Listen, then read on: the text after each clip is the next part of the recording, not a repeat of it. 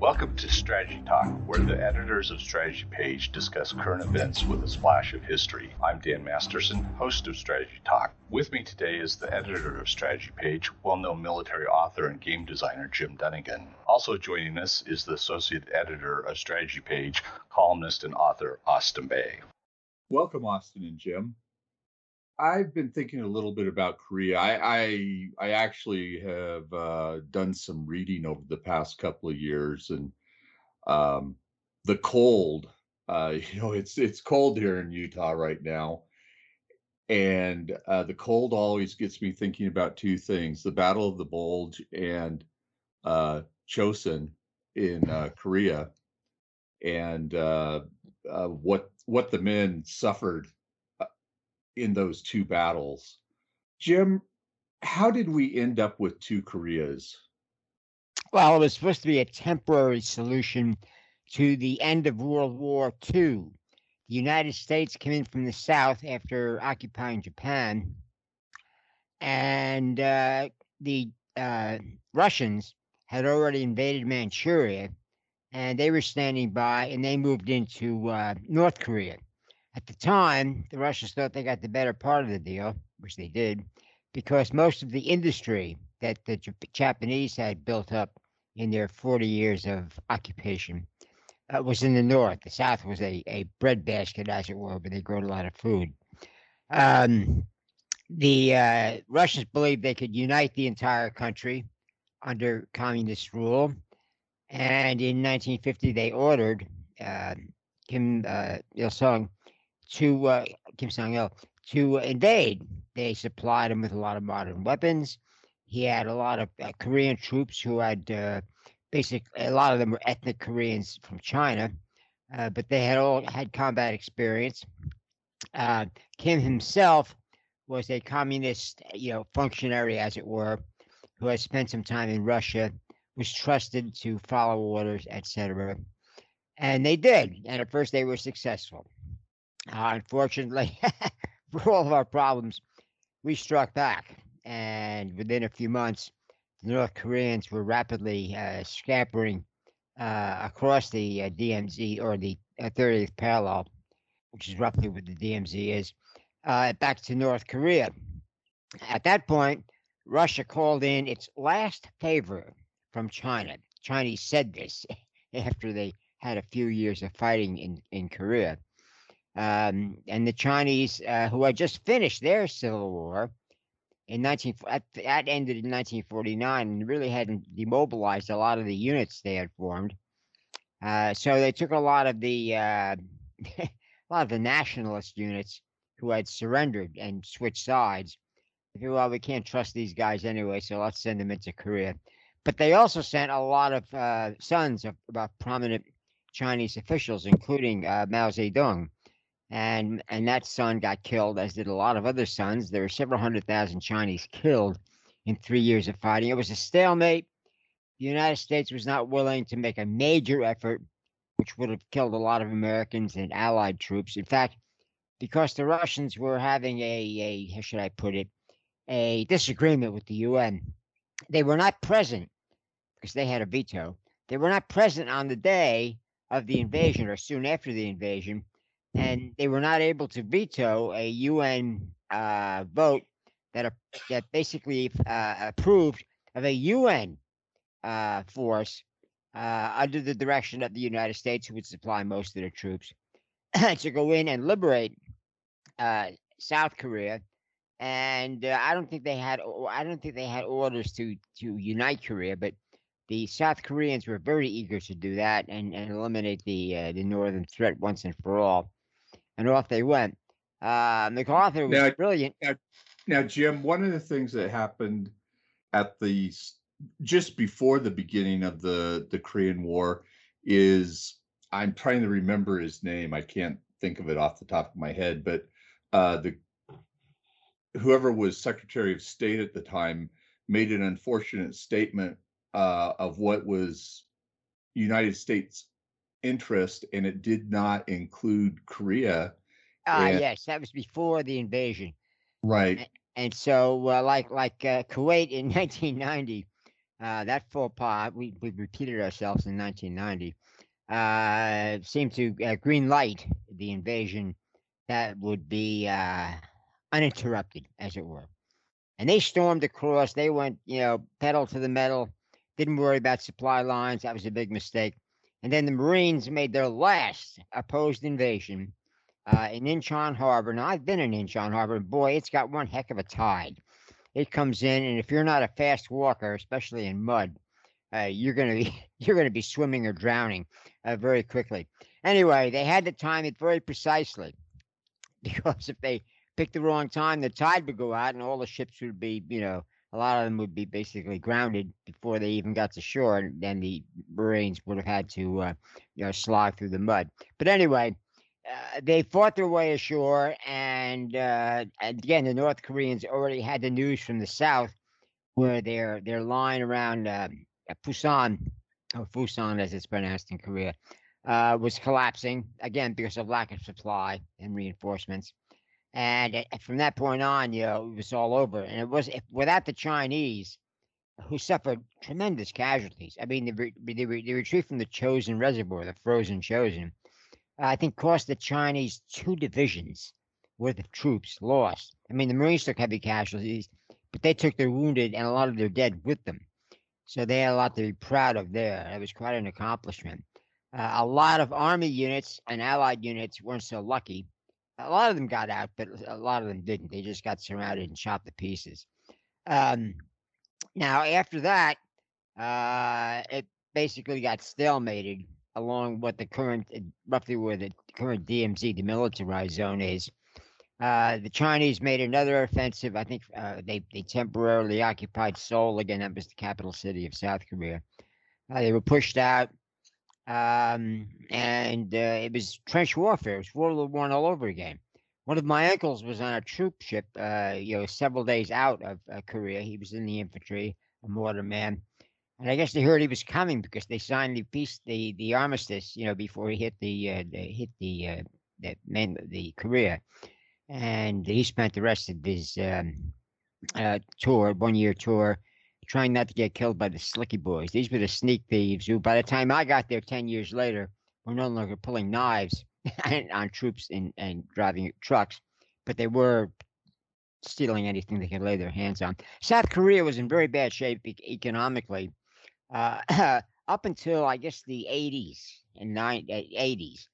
And what really changed both Koreas, well, North Korea in particular, forever, was Kim, the founder of the Kim dynasty.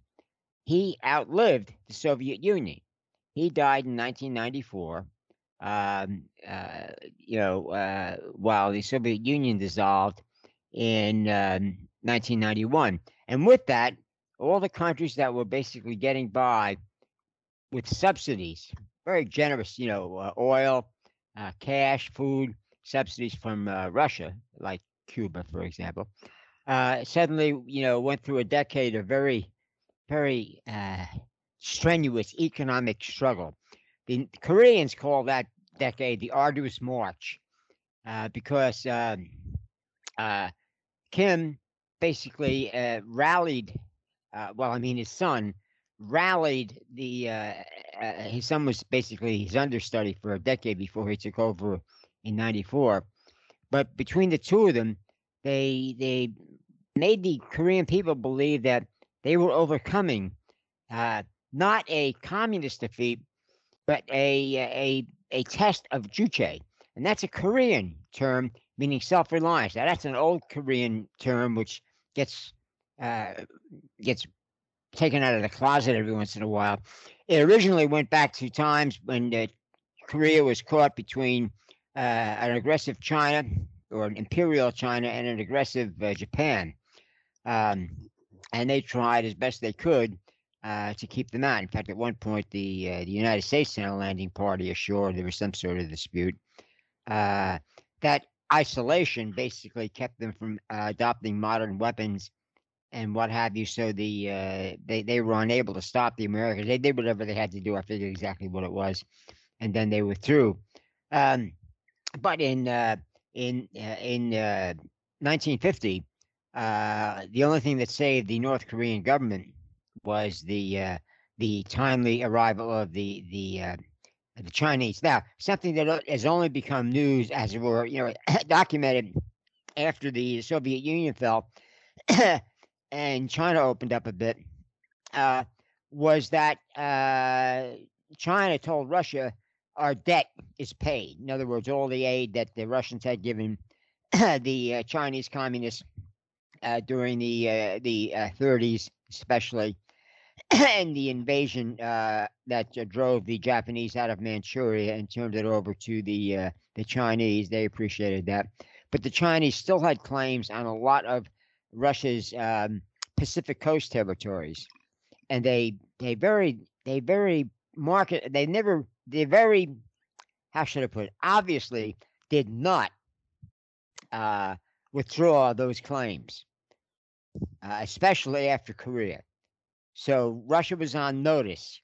It's only a matter of time before we come back and regain our lost territories. In fact, they're doing that right now because not many Russians want to live on the Pacific coast. It's cold, very cold, sort of like the northern New England, the Maine coast. Cold, snow, and it's not a pleasant place, for 3 or 4 months of the year. And after the Soviet Union collapsed, a lot of the people who had been coerced into moving to the Far East, Vladivostok, and what have you, headed back to the Western Russia. Where there were more economic opportunities, living wasn't so austere, and the Chinese moved in. I mean, basically, they came in first as traders. There was a labor shortage. Hey, Chinese, hey, if you can do the work at lower wages, you're welcome.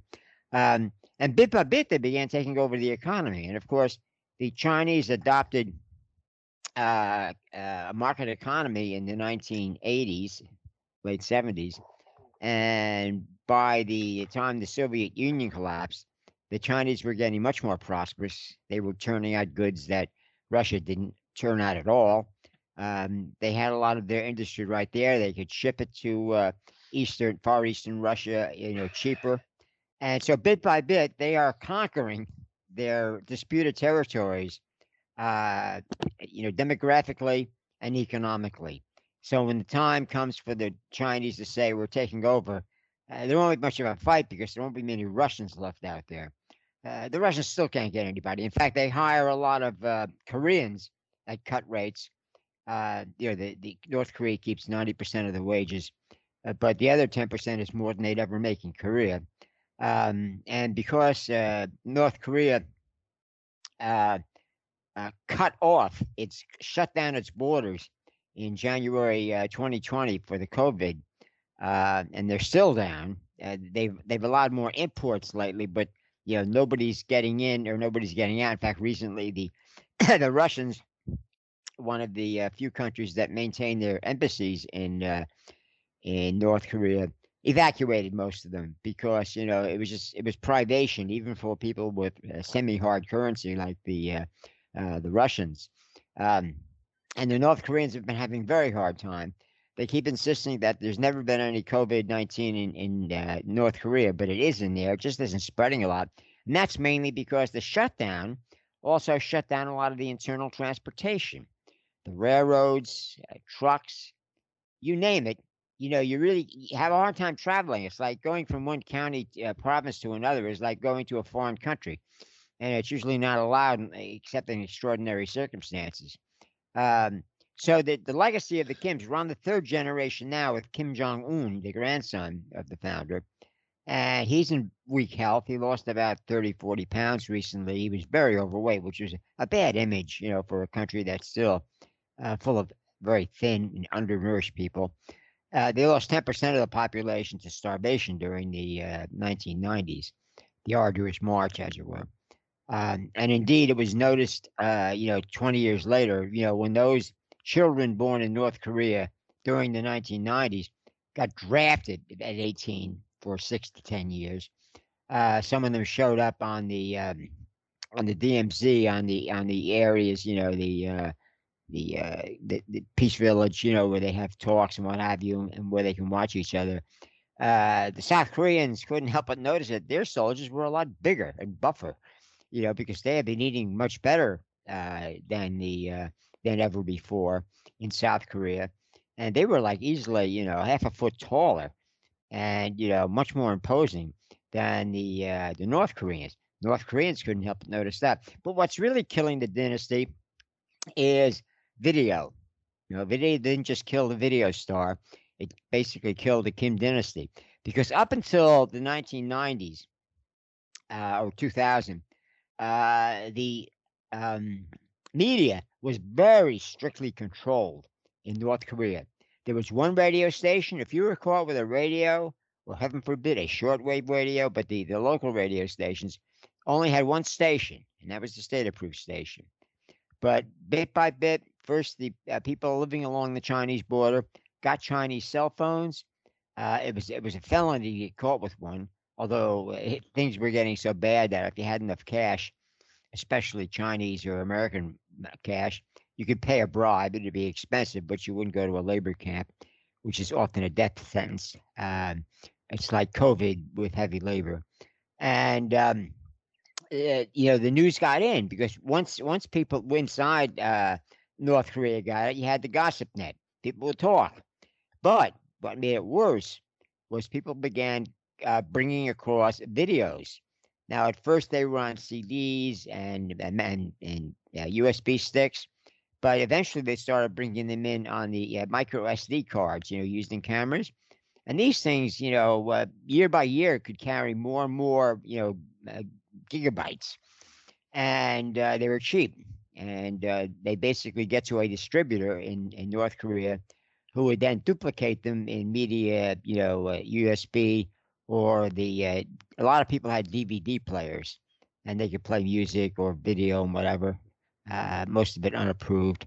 And they began to see that what they've been told all these years was that North Korea is more prosperous than the South. They couldn't believe the rise. It was like, the man in the high tower. What is this mythical world that, we were told was different? And they saw all these pictures of Seoul, what do you call it? The entertainment, what do you call it? The Korean rock, the K-rock. K-pop bands. K-pop. Which even the Kim Jong-un is a big fan of. He tried to create his own, and he declared it. I think it's now a capital crime to be caught watching video of South Korean K-pop. You want North Korean K-pop, but they could never compete. I mean, they turned out some fairly decent acts, but again, they were South Korea was a free country, better educated, better fed. More people were employed in basically real jobs. In North Korea, it was still the old adage, the state pays us to pretend to work, pretends to pay us, and we pretend to work. So very low productivity. The solution, which the Kims were not happy with, was they bit by bit had to allow free markets. Now these were controlled. They had to pay taxes. But you wouldn't be shut down by the police. You wouldn't get shipped off to a labor camp. So there were incentives to make them work. But then in the last 10 years, the police have become greedy because they weren't getting paid much. And food and fuel, and especially in the winter, was much more expensive. So they demanded higher bribes. The smuggling of people, especially out of North Korea and along the Chinese border, became more and more of a problem. They couldn't really stop it. They tried to slow it down. I mean, there's nearly 40,000 North Koreans have ended up in South Korea. A lot of them don't really want to go to North Korea, the United States. They're quite content to live in northeastern China. There's a large millions of ethnic Koreans living in that part of China. They still speak Korean, and they'll basically, they'll hire their kinsmen from North Korea. And the government will tolerate them as long as they pay taxes and basically supply the MSI, the intelligence services, Chinese intelligence, with any information they're receiving from Korea. The Chinese have maintained a very accurate and voluminous intelligence collection activity in North Korea.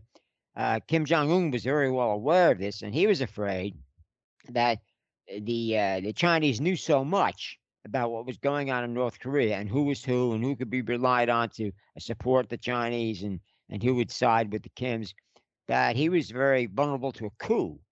So one of the first things he did when he took over in 2011 was to fire a lot of the older, generals and officials, including his uncle, married to his elder sister, or his father's sister, because they seemed too cozy with the Chinese. That may or may not have been true, but he basically replaced a generation of loyalists, old elderly loyalists, with younger men and a few women, like his younger sister, who's currently his heir apparent, mainly for their loyalty. I mean, a lot of them had better, more skills. They were more open to, modern ideas, as it were.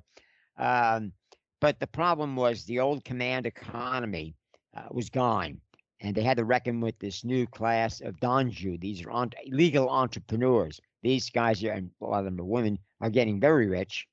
They're having trouble hanging on to the money because the North Korean government keeps trying to pass laws to force them to keep their hard currency in North Korean banks, which is a license to have it stolen by the government when they make a change in the exchange rate or whatever. They've done it several times. So the government banking system has no credibility, and neither does the government. So really, it's basically lurching along. The North Koreans, or East Asians in general, they don't rebel. They're a collective society. I mean, they're psycho. They're how should I put it? Culturally very different. I mean, actually, these differences exist around the world. Many cultures are collectivist, where the collective, as it were, is supreme over the individual. But countries like the United States, the British colonies, are more individualistic because basically they sent people out there not as press gang, colonizers as the Spanish often did, but as individuals, and that became part of the American ethos. This every man, every woman, can basically make their own way, and this made a big difference. And in East Asia, the collectivism is very strong. There are rebellions, but when they come, they're massive. And the North Korea, this Chinese government and the North Korean government are afraid of this. But the bright side of this very high poverty rates, food shortages, transportation, shutdowns, and a very ruthless secret police. Even though they'll take bribes, they will basically kill, literally, in order to hang on to their power and their relative affluence. There has not been, any real danger of a popular uprising. I mean, a lot of people are unhappy, but there's no way to organize and for example, there's no free internet. I mean, most people, if they get any access to the internet, it's the North Korean internet, which is an intranet. It doesn't allow you to dial out beyond North Korea, so it's very limited. And they have Chinese censoring software to keep track of who's saying naughty things and who's saying nice things. And basically, you adapt to this. The Stockholm syndrome on steroids, with a touch of mercury poisoning, and it's a tragic situation. And the South Koreans, when they saw what happened in Germany, when the two Germanys reunited, the East had developed a very different culture from West Germany, more collectivist, more tolerant of central, strong government control of everything, and this basically had brought East Germany to the brink of bankruptcy. I mean, they were basically unable to supply themselves and what have you. That's one reason why the Berlin Wall came down in '89, because a lot of even the German police, security forces, were not willing to kill their fellow Germans to preserve all this poverty, which wasn't getting any better. And they saw what was happening elsewhere in Eastern Europe, and the Germans had indeed rebelled in the 1950s, put down ruthlessly, as it were, by the Russians.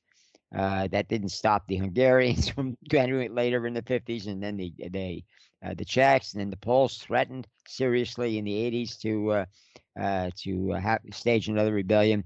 So they saw the writing on the wall. But there's no such thing in Korea. They were totally cut off from the outside world. They knew nothing about history except what the government told them, and the government told them a fairy tale. And when they found out the fairy tale was false, they were dispirited, but nobody was inspired to, revolution, let's change this. And so the South Koreans have concluded that will cost them a lot more per capita than it cost the Germans to merge the two, halves of the country. North Korea has been much more crippled psychologically and economically and educationally than the two Germanys were during the decades of separation. So it's a very grim situation in North Korea. I mean, we report it, regularly, and we just come up. We basically concentrate on the new ways it's coming apart. Question is, how long can it hang together? The basic problem is there's the only way a revolution is going to happen. It's going to come from the security services. And they basically are kept in a tight leash. And that's why the Koreans are very fearful that the Chinese will eventually exercise their options in North Korea, where they have a lot of people who are loyal to China. They see what's happening in China. They wouldn't basically object to China helping facilitate a change of government in Korea, with Koreans running the show, not Chinese. But the Chinese basically haven't pulled that trigger because that basically sets a bad precedent. They're in enough trouble in the South China Sea and with all their other border disputes. It's not really worth their while to get involved in quicksand in North Korea. So there it is. It's a bad situation. It is a dynasty, and it's a dynasty which is approaching the revolution or the collapse. That would be more appropriate description of it, because there's not likely to be a revolution, but there will be a total collapse, anarchy, and at that point, South Korea said they will go in and liberate and feed and help their Korean brothers, and the Chinese are saying, if you want to get nuked or you want to get invaded by China, if you don't want to have that happen to you, then don't go in. So that's unresolved. So it's still a flashpoint potentially, but so far it's just been a slow motion mudslide. Yeah, I think that's a really good description. Austin, so are we in for another 70 years of North Korea and South Korea as it stands right now? Well, excuse me, Dan. That's a good transition, Dan, because it's Afghanistan isn't the longest war that the United States involved in. It's the Korean War, which is still an armistice. Jim sort of sketched it that we've got a ceasefire from 1953, really a complicated one between UN forces, meaning really the United States, and what we had a fairly large allied contingent fighting with us, and South Korea and North Korea, and there's an armistice commission that meets on a regular basis. Except there was a period, wasn't there, Jim, on and off for about 20 years where North Korea boycotted it. I think that was part of it. They were, they used negotiating tactics similar to what right. But they do have them, and they meet in Panmunjom, which is the quote unquote UN peace village. I've been up there. It's a really interesting place, and Dan, Jim's description of the difference between North Korean and South Korean troops is accurate. It's really stark. Plus, the other addition is the U.S. Army MPs up there. All of them look like they were playing tight end in high school, and they're tall, big, and part of it's for show. No, it's definitely for show. Uh, when I'm tell this quickly. Uh, when I was up there, I got to talking to Sergeant E5 MP, and I mentioned to him what I had noticed with about the North Korean soldiers, and also the size of the South Korean soldiers and MPs. And he started chuckling, and he says, "Yes, sir. Yes, sir. That's part of what we do." And it's uh, okay. A little competition there on on the size and shape of the soldiers. That, by the way, the South Korean assigned to Panmunjom, they are just some of the sharpest looking soldiers I've ever seen. The North Koreans, you watch their eyes. They're not supposed to look at the visitors, but they really enjoy looking at the Japanese and American and Australian women. You can see that as well, which gets back to the K-pop invasion, the Korean pop music, but especially the girl bands. And that's what they call them, the girl bands. They have been quite successful uh, in really throughout Asia, from India on up through China. During when they've had some political contretemps, the Chinese don't allow South Korean bands to come and appear in mainland China. I'll close the only people that really get ticked off are the Chinese fans of these Korean bands. South Korea's made a lot of money, both from its from the music and from the films they that they shoot. They've got a very vibrant uh, arts and entertainment industry, and plenty of those DVDs and CDs have uh, gotten north. As a matter of fact, I read this. This is about 3 years ago. That one of the hottest items in North Korean military units were DVDs of South Korean girl K-pop bands. Of course, they're forbidden by the dictatorship, but I don't think they were too successful in stopping 19-year-old boys from looking at those rock and roll DVDs. So let me talk for a second, though, about the potential for a blow up instead of just 70 years of sliding into into a pit. That's what Jim said, and that's meaning North Korea. First of all, South Korea, let's see, I think it was 2010, 2011, started its reunification fund. Now, this reason I'm starting there is that the reunification fund was also a statement about we're not going to try to start a war. But we know what bad shape you're in, and we're not going to suffer the economic consequences that West Germany did when it absorbed East Germany. Now, Jim mentioned that.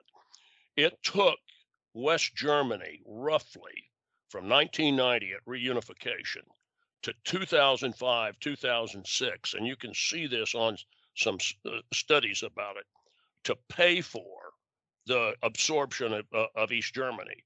And West Germany had, I think, 64, 65 million people. East Germany about 15 million, and more land area. And East Germany had one of the highest GDPs and quality of lifestyle in Eastern Europe. It took 15 years. North Korea is the cesspool that Jim describes. You've got, the royalty and the Kim dynasty and some of their generals and security personnel that live like kings and princes, and the rest of the country is paupers, serfs. They're miserable. and it doesn't have any infrastructure. The only infrastructure that it's got has been modernized is that there are some roads that South Korea paid for to go up to the Kaesong special economic area, where South Korea built really a factory complex to for North Korean workers to work in and produce South Korean products. And there are some of that superhighway does go further north towards Pyongyang. But railroads, during the thaw, early part of the Trump administration, after Trump had met with Kim Jong Un, South Korea, North Korea let South Korea put a special train together to go and look at all the track, at least on the East Coast and partly on the West Coast, to determine what kind of shape it was in, with the idea that South Korea would eventually help North Korea modernize its rail system. And I followed this story over a period of about 2 months. There were places that train, even though it had cars and workers supporting it so they could put in track, it just had to stop because it was miserable. And these were quote unquote main lines of main rail lines in North Korea. So here you've got this pot of money that's been building now for 10 or 11 years. South Korea originally thought they were going to need in 2010, 2011 dollars, about 3 trillion, maybe 5 trillion. Now, calculations on what it would actually cost to fix up North Korea on that they may need to double it, and that's an astronomical amount of money, even for a wealthy country like South Korea, to spend on rebuilding the North. They don't want to sacrifice their lifestyle, and South Korea is really a quite modern country now. They worked hard. They're creative. They got great research and development institutions, and they don't want to. What's the population now? I think it's 52 or 53 million in South Korea, and it's 20 something in North Korea. So you've got a huge population imbalance. But that, and also North Korea is a little bit larger in land area, but they don't want to sacrifice what they've built, what they've earned. Now, North Korea's game. Jim and I have talked about this, and you see it in our books too.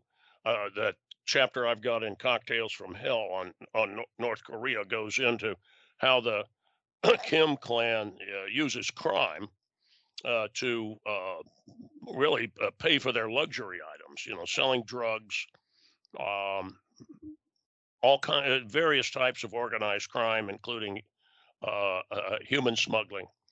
But their biggest game is nuclear threat, which they've been working on nuclear weapons at least since the early 1990s. If you go back and look at 1994 in the Clinton administration, we were supposed to have reached an agreement, the U.S. and North Korea, that North Korea wasn't going to get a bomb. Of course, that's was a charade and a lie on North Korea's part. They've continued to develop their ballistic missile program and some of the cruise missile program. Jim's followed this in How to Make War sections, as well as the Korea updates, and they've even improved to the point that they've got some missiles that are solid fuel and certainly large with enough range that they could put a nuclear weapon or a conventional weapon on Japan and probably hit Guam. So they're also to a point that their longer range ICBMs bring the Hawaii and parts of Alaska, British Columbia, and parts of the U.S. West Coast, certainly the Washington State, within range of a North Korean attack. And blackmail instrument. That's what I say is its primary purpose. Pay us off, or we'll shoot you. And then, of course, they're assuring themselves their own destruction. It's a what used to be called a Mexican standoff with two vaqueros pointing six guns at each other at the range of 6 feet. Who's going to shoot first? But they're both going to go. They're both going to go down, or at least they're both going to suffer. So the change that has occurred, and it's unclear how this is going to play out over the next 2 or 3 years, is that Kim Jong-un actually came out of his bunker in responding to the Trump administration's first coercive diplomacy, and then Trump telling him, and I'm being a bit facetious here, but this was basically the U.S. offer. Do you want condominium apartments, or do you want craters? Meaning that's your choice there. Now, South Korea and Japan, even though they go through little short periods of disagreement that have to do with rivalries and ethnic tensions that are at least 500-600 years old, but they really have cooperated on producing conventional capabilities that can decapitate a potential North Korean missile strike of any type.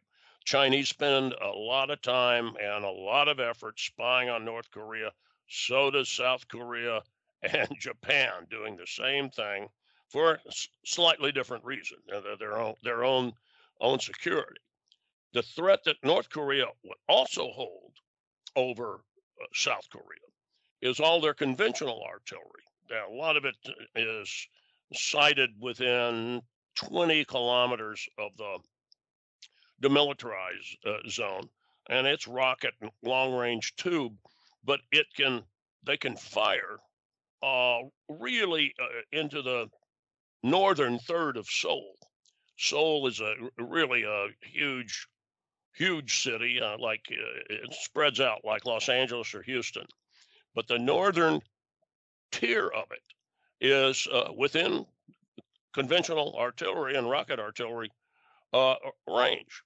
So North Korea's another part of its blackmail over the South is, even if we don't develop a nuclear weapon, we can destroy Seoul again. And Seoul is I forget the exact number, but the Seoul area from Chonan up through Seoul, running over to Incheon, produces something like 65% of South Korea's GDP. So a lot of money. It may be a little more than that, but depends on how you map that economic footprint in South Korea. So South Korea and Japan have developed that South Koreans refer to it as their kill chain weapon systems. Some, most of them air delivered. They're missile and aircraft that can take out or close the hardened artillery sites that are most of them are on the reverse slope of the ridges on the north of the DMZ, and they've been hard to target. But now they've got cruise missiles and some missiles that are on the verge of having hypersonic speeds that can come in from the rear and hit the entrances to these caves, these tunnels where the North Koreans have located their artillery pieces and rocket systems. That's very complicated, but they exercise it, and I think they could do it. Nevertheless, the North Koreans have devoted a lot of time to keeping that threat in place. Do I think North Korea is actually going to pull the trigger? No, I don't. But they want everybody to think they're going to pull the trigger. And the South is tired of paying them. As a matter of fact, went through a period where they're not absolutely minimal aid other than food and medicine. They do that. The same thing with Japan. North Korea presents a problem. It presents a real threat, but at the same time, this is the contradiction here.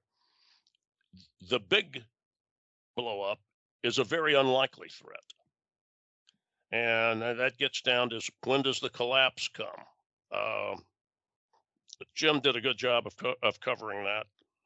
We don't know. We know that the South Koreans don't want to see a collapse. The Chinese really don't want to see a collapse because the Chinese want a buffer state between South Korea, Japan, and their border. But at some point, it's going to happen.